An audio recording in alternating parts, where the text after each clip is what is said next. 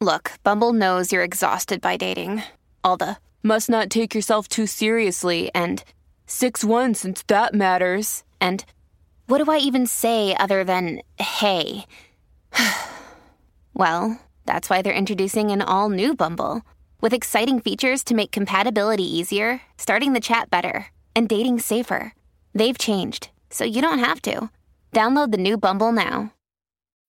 When you need mealtime inspiration, it's worth shopping Kroger, where you'll find over 30,000 mouth-watering choices that excite your inner foodie. And no matter what tasty choice you make, you'll enjoy our everyday low prices, plus extra ways to save, like digital coupons worth over $600 each week. You can also save up to $1 off per gallon at the pump with fuel points. More savings and more inspiring flavors make shopping Kroger worth it every time. Kroger, fresh for everyone. Fuel restrictions apply. This is Optimal Living Daily, episode 1926, Stoicism and Cultivating a Simple Living Mindset by Seth Carter with thegoodlifemanifesto.com. And I'm Justin Malik, your very own personal narrator today and every day. It's not a typical podcast. There are no interviews, and it is short, almost always fewer than 10 minutes. With that, let's get right to today's post and start optimizing your life. Stoicism and Cultivating a Simple Living Mindset by Seth Carter with thegoodlifemanifesto.com. Simple living. This is a lifestyle with a broad range of expression and practices, all with the goal of simplifying one's life. To some, that means getting rid of most of what they own and living the life of a minimalist. Others, however, may focus on developing self-sufficiency and growing their own food on a homestead. I seek a simpler life in order to find a better sense of balance in my life. Simple living is sometimes taken up as a spiritual endeavor for health or financial reasons, and for many other purposes. The various ways of pursuing a simpler life may not all be the same, but generally, there are some universal ideas about where to start when someone decides to begin simplifying their life. To begin with, it's best to take a look at what you may consider to be essential in your life: your relationships, wealth, goals, possessions, and then reevaluate your relationship with those things. That is the simple living mindset, and it's all about the essentials. The ancient Greek philosophy of the Stoics put much emphasis on the importance of simplicity and had many practices that kept Stoic philosophers mindful of what is essential to living a good life. Let's take a look at what Stoicism has to offer in cultivating that mindset essential for simple living. The dichotomy of control. Quote, "We are responsible for some things, while there are others for which we cannot be held responsible. The former includes our judgments, our impulse, our desire, aversion, and our mental faculties in general. The latter include the body, material possessions, our reputation, status, in a word, anything not in our power to control." Epictetus. The most fundamental of Stoic principles, the dichotomy of control, teaches us that of the various things which we ought to hold ourselves responsible for, none reside outside of our own minds. It teaches us that we must be able to differentiate between that which is within our control and that which is not. While being such a simple teaching, it is also one of the hardest principles to practice consistently. The mind is the source of all judgments, of all impulses, and of all desires. It can easily lead us to misjudge things, avoid that which is good, and desire what we can't have. The mind can easily mislead us into stressing out over things that we shouldn't waste our energy on. So how can the dichotomy of control help with developing the right mindset for a simple life? A simpler life doesn't necessarily equate to an easier life, and it sometimes can lead to more, albeit simpler, difficulties. Plans fall through, possessions can be broken or stolen, relationships change. Putting this principle into practice allows us to examine these events and decide what is worthy of our attention. Consistent use of this principle leads to decreases in stress and easier decision-making. It helps us to better understand our emotions and why we feel what we feel in any situation, and then allows us to decide whether or not we really need to worry about whatever it is that is causing so much distress. Take relationships, for instance, and how a change in your lifestyle can cause some pushback or tension from friends, relatives, and even strangers who don't understand or agree with the changes that you choose to make in your life. Perhaps you tell a relative that you have decided to pursue a simpler lifestyle, and forgo living a life of consumerism most commonly seen in American society today, and they offer criticism. You're getting rid of your things? What a silly thing to do. You're going to regret you did that before long.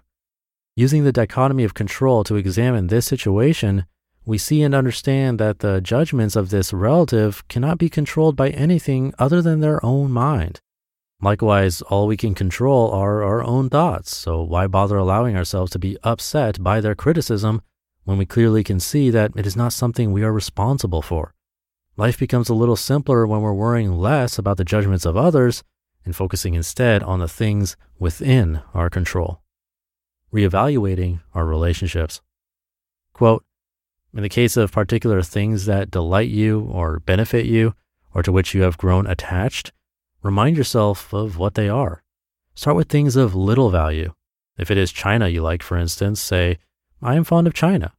When it breaks, then you won't be as disconcerted. When giving your wife or child a kiss, repeat to yourself, I'm kissing a mortal. Then you won't be so distraught if they are taken away from you. Epictetus. In order to develop a simple living mindset, we must reevaluate our relationships with the things we own and the people around us. While people and objects can bring us joy, it is not a lasting joy as it is subject to decay. Nothing temporary can be a source of lasting happiness, and when these things inevitably leave us, we must understand that nothing was really ours to begin with. We must own our possessions and relationships and not let them own us. Consumerism is the antithesis of simple living and is the exact mentality that we should strive to break free from. So when something you own breaks or a friend or loved one passes away, employ the dichotomy of control to determine if such an event was within your control. If it was not within your control, do not dwell too long on the loss. Instead, try to view the loss as a returning of something you only borrowed for a while. Remember, simple living isn't only about getting rid of possessions, growing your own food, or pursuing a better work-life balance. It is also about developing a mindset that will support your goals and lead to a simpler life. Gratitude and detachment. Quote, do not dream of possession of what you do not have. Rather, reflect on the greatest blessings in what you do have, and on their account, remind yourself how much they would have been missed if they were not there. But at the same time, you must be careful not to let your pleasure in them habituate you to dependency, to avoid distress if they are sometimes absent. Marcus Aurelius. In this line from the Roman Emperor Marcus Aurelius's Meditations, which was his own personal journal not intended to be read by others, he urges himself to practice gratitude and detachment and to develop these qualities within himself. It is said that Marcus, despite being the most powerful man in Europe with every luxury available to him, would sleep on the floor so as to avoid becoming dependent on the luxury of a bed. Detachment and gratitude are like the two wings of a bird. Both are needed in order for our spirits to soar. Should our sense of detachment from what is transitory and outside of ourselves grow, then our feelings of gratitude for what we have will grow as well. Practicing gratitude and detachment both help in cultivating a simple living mindset because they are two qualities which directly challenge consumerism.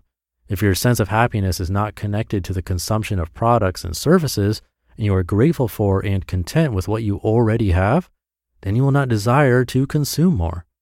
This then leads to a decrease in the desire to consume, greater frugality, a greater appreciation for the little things, and higher overall satisfaction with life. Conclusion. These principles that I have drawn from Stoic philosophy have been a boon to my search for a simpler life and have helped me to understand what is essential to me and what is not. I've also found myself spending less time worrying about things that I can't control, accepting problems as they occur, and directing my energy to more productive purposes. While Stoic philosophy may not be for everyone, it is a very practical philosophy that focuses on how one should live a good life. I hope that you are able to find such a life with the help of this philosophy. You just listened to the post titled Stoicism and Cultivating a Simple Living Mindset by Seth Carter with GoodLifeManifesto.com. Thank you to Seth and the team at Good Life Manifesto. If you're into minimalism, Stoicism would likely be right up your alley. Both Epictetus and Marcus Aurelius would be great places to start if you're interested, especially Meditations by Marcus Aurelius, which you heard in this post. But I'll keep this short for the weekend. Thank you for listening and sticking around until the end. Have a great weekend if you're listening in real time. And I'll see you tomorrow, as usual, where your optimal life awaits.